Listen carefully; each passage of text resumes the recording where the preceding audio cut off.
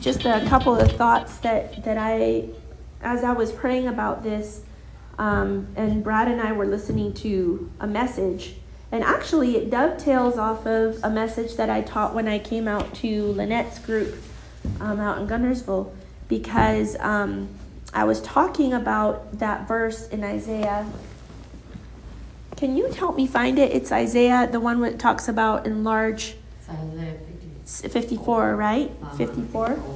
And so I'm going to read it to you, because the Lord's been dealing with this area for me. He knows I need the growth in this area. So. Larger territory? Yes. 54:2, right? Yes. Okay, perfect. I'm going to start with verse 1, though, because then verse 2 kind of makes sense. The whole enlarge the place of your tent and let them stretch out the curtains of your dwellings. It can be woohoo exciting, but if you don't understand the context, then it kind of loses its gusto there. It says, verse 1, sing, O barren, you who have not borne. Break forth into singing and cry aloud, you who have not labored with child. For more are the children of the desolate than the children of the married woman, says the Lord. And verse 2 says, enlarge the place of your tent and let them stretch out the curtain of your dwellings. Do not spare, lengthen your cords and strengthen your stakes. For you shall expand to the right and to the left, and your descendants will inherit the nations and make the desolate cities inhabited. Do not fear, for you will not be ashamed, neither be disgraced, for you will not be put to shame. For you will forget the shame of your youth, and will not remember the reproach of your widowhood any more. For your Maker is your husband, the Lord of hosts is his name, and your Redeemer is the Holy One of Israel. He is called the God of the whole earth. And so, we talk about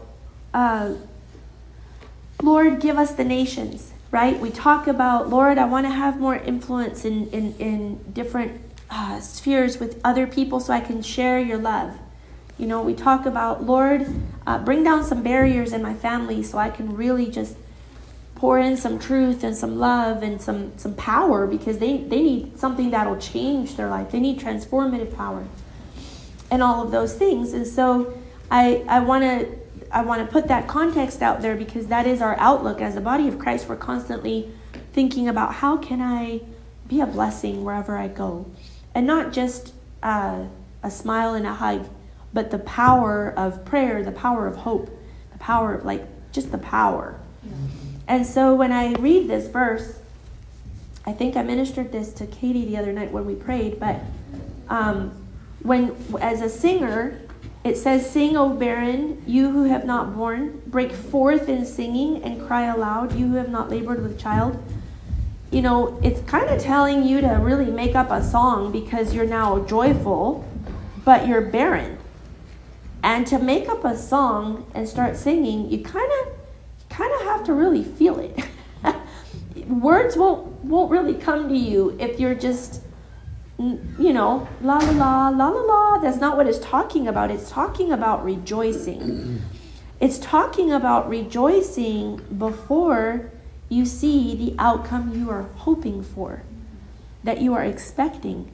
And it's talking about not just singing something poetic. It's actually talking about making a lot of noise with this joyful song that's coming out of us in expectation for what God has promised for us, right? And so here his promise was to bring children to the barren woman. And so this lady, had to stop and sing, but not only sing excitedly, she also had to add a room to her house. That's what he's basically saying is, so once you've gotten excited about the outcome that I have promised you before you've ever even seen it, you need to rejoice. And then it says, and go ahead and make preparations. Go ahead and make a bigger room. Go ahead and make room for this baby that's going to be coming, for not just this baby, but these children that are going to be coming. And he goes on to say, for you shall expand to the right and the left. You're going to have to add lots of rooms. You shall. Shall is like that strong, you're gonna. But it's a very strong you're gonna. Okay? Yeah. It's the strongest thing you could say in English about future tense. It's going to happen. And so it does, and it says it to such degree that it says not only that, but your descendants will inherit the nations and make the desolate cities inhabited. To inherit the nations doesn't mean we get to be a king of England necessarily. What it means is our spiritual heritage, our spiritual children, that means that our physical and spiritual children will continue to have spiritual and physical children and bring all these souls to the Lord. Mm-hmm. All these people to the Lord. Point all of these hearts back towards the Lord. Teach them more of the truth. Lead them into his presence and worship. Prophesy over them and help them connect to God's heart for them. That's really what prophecy does, It helps connect Father's heart to that person. And we just get to be that conduit and we get to see it happen. And so, but I can't read this without there being a huge element of joy here. When my grandmother, she was so feisty and just a funny lady. She had some eccentric things that she would do. But she was a go-getter. So she was Guatemalan, okay? And she became a doctor later on in life. She was something else first and then decided she was just going to be a doctor, around my age. She decided to go back to med school and got her done, And so here she is. And we get over to her house one day and my granddad's like, I'm leaving. And we're like, where are you going? There's been builders here since 6 this morning and I have no idea why. And they're pounding on walls and tearing down that corner of the house and adding over there and doing this and doing the other. Grandma had just taken over and she decided she wanted a solarium there and she wanted a such and such there. She just got them in there and forgot to tell my granddad, didn't even inform him. So he wakes up to the pounding of things, I'm out of here. This is ridiculous, all this stuff. Well, but there was such a joy because we were expecting, what's this going to look like when you're done? This is so exciting. Why didn't you tell anybody? She's just like, I've been thinking about it forever, and I just had to pull the trigger on it and get her done. Okay, fine. And so this house that used to be this size, over the years, she did it over and over. And he'd always just leave the house because he didn't know about it to begin with. And she's making it happen again. And by the time that the last time I saw that house, because both of them have gone on to be with the Lord, it was funny because you walk in and the house should have stopped right there. But it kept going, and it kept going, and then it kept going, and then it kept going. It kept going. It was hilarious. This house never ended. But, I guess she should have studied to be an architect too or something.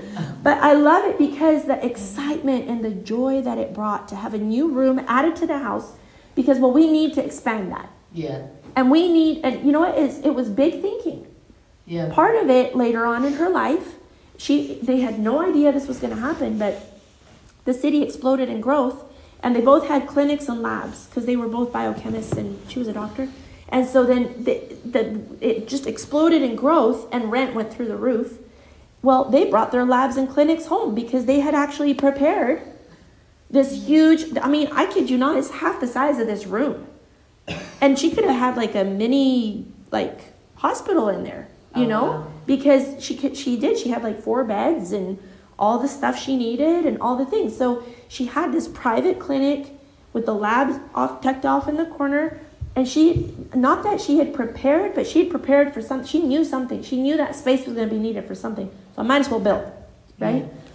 Yeah. Guys, there is such a joy when you're making things happen because you're seeing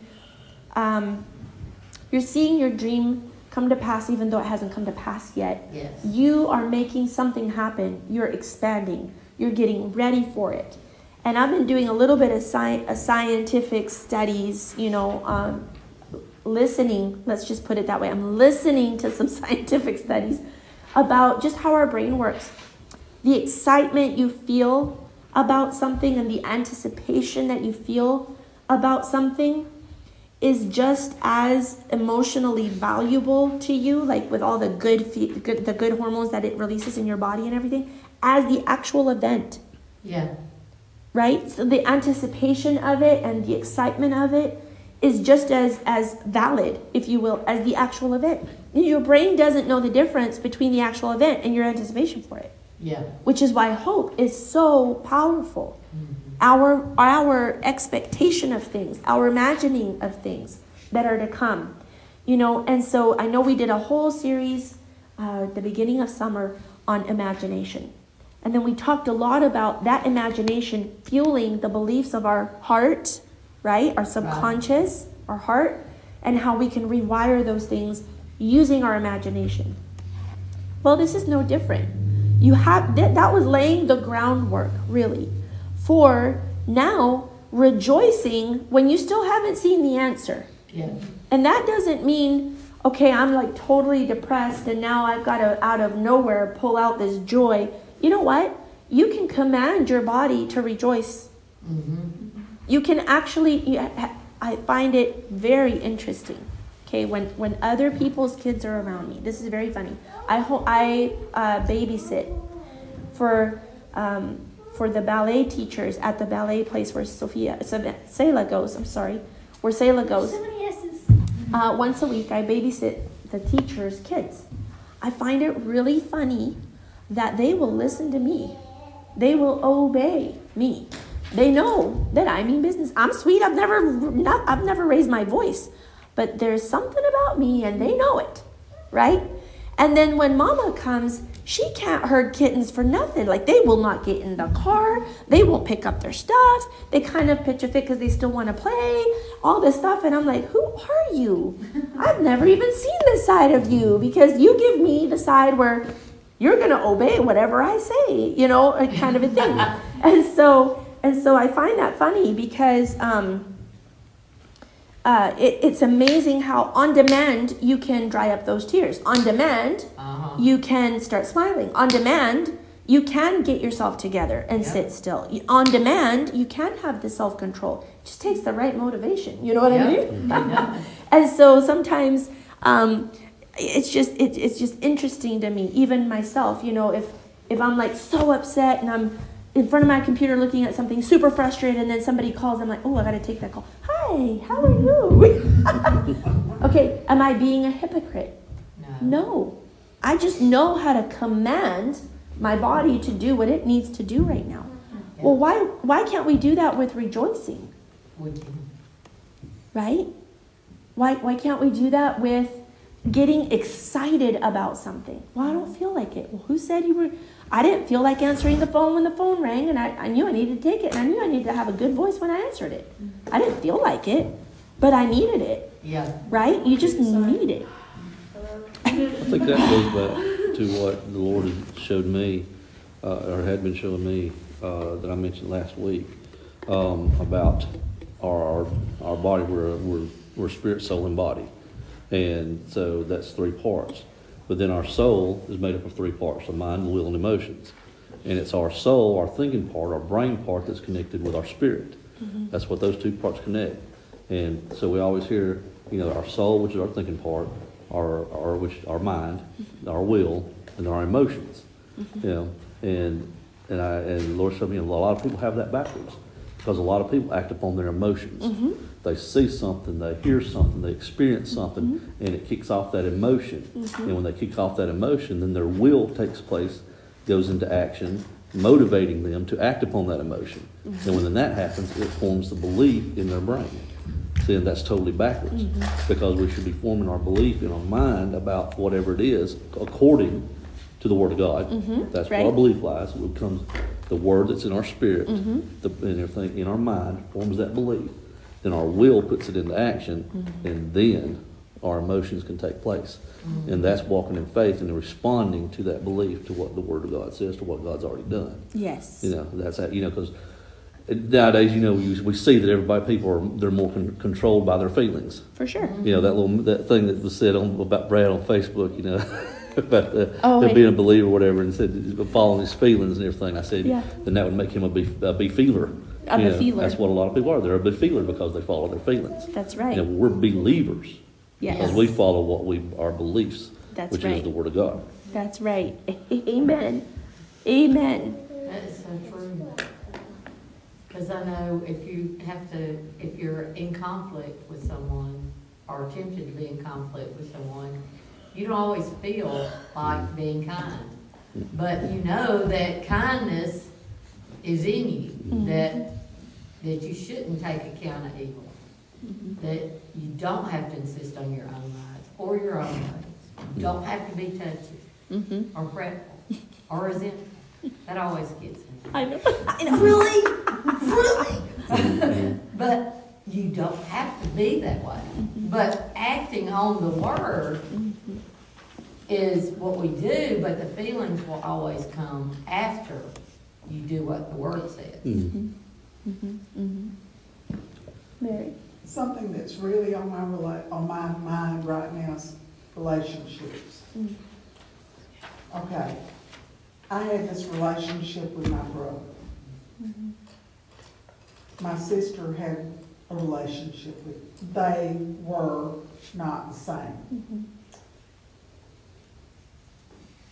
We all have our relationship with Jesus, and we should not expect anybody else's relationship to be just like ours. No, absolutely not. You are correct. That was good practice for me.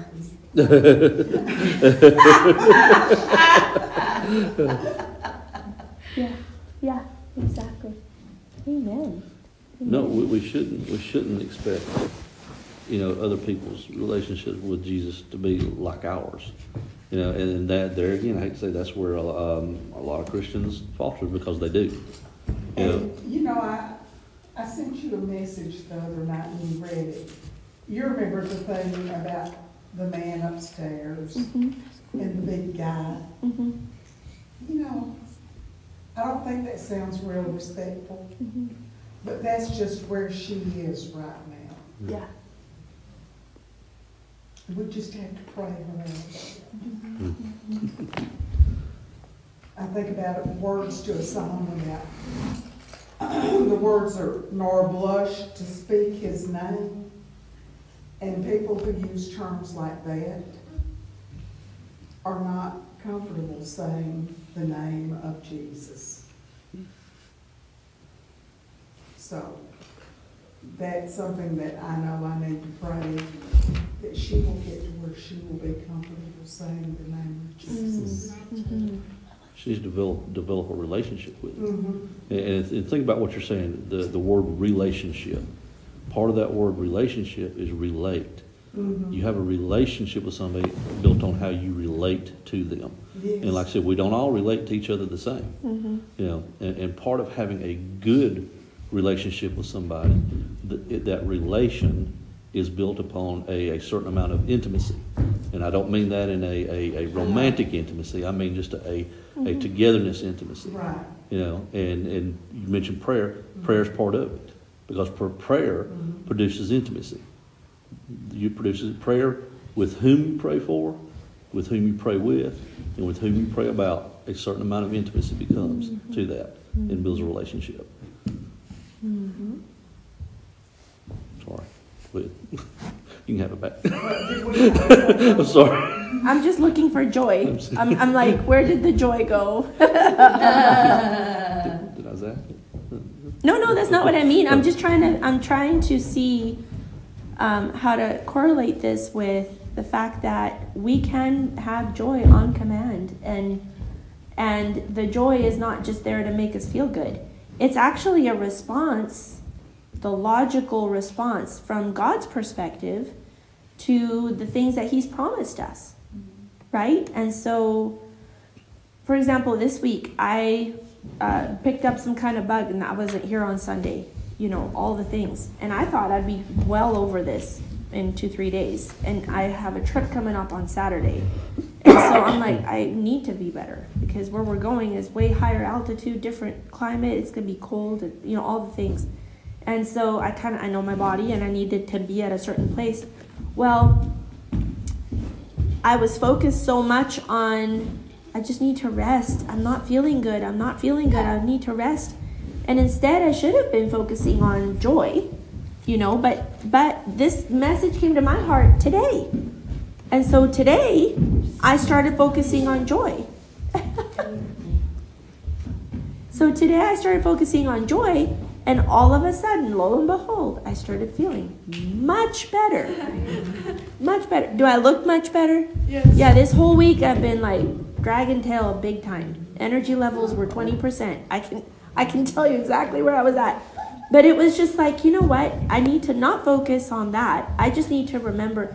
And it doesn't matter what happened, how I got it, how long it should or shouldn't be here. None of that even matters. What matters is God's promise to me, and I can rejoice. And so I need to rejoice. And the word talks about in Proverbs how, you know, his word, laughter is like medicine. And it's like, oh my goodness, I haven't laughed in a long time.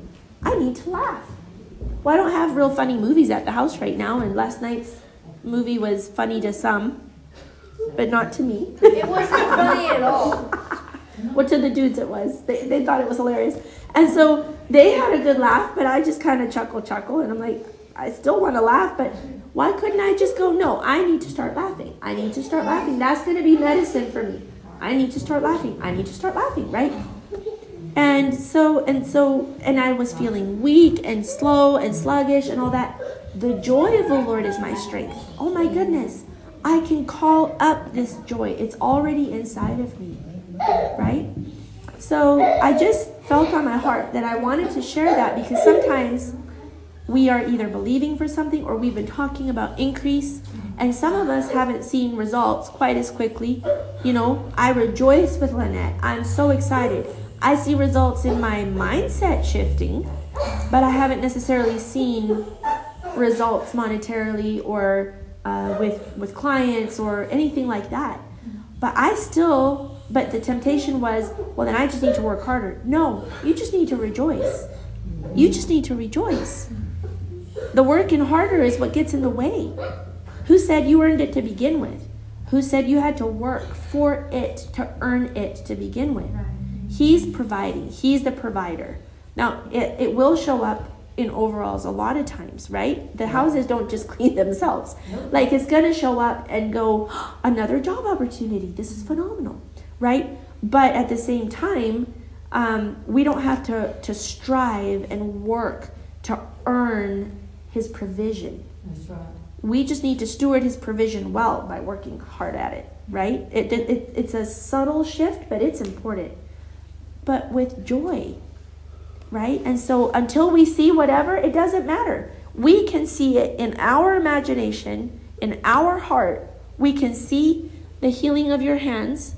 We can see, that's where I was headed with that. That's another reason we were a little late. But we can see the healing of your hands, the complete restoration of your skin on your hands, and all those whelps gone and all of that stuff because of his promise. And logically, from his perspective, I should be jumping up and down ecstatic because this stuff's got to go, right? From his perspective, looking at my bank account or whatever, I should just be jumping up ecstatic because all of my stuff is paid. All of it is paid off. It is all paid completely, nothing missing, nothing lacking, that kind of a thing. This is not emotionalism, and it's not, I got to whoop myself up.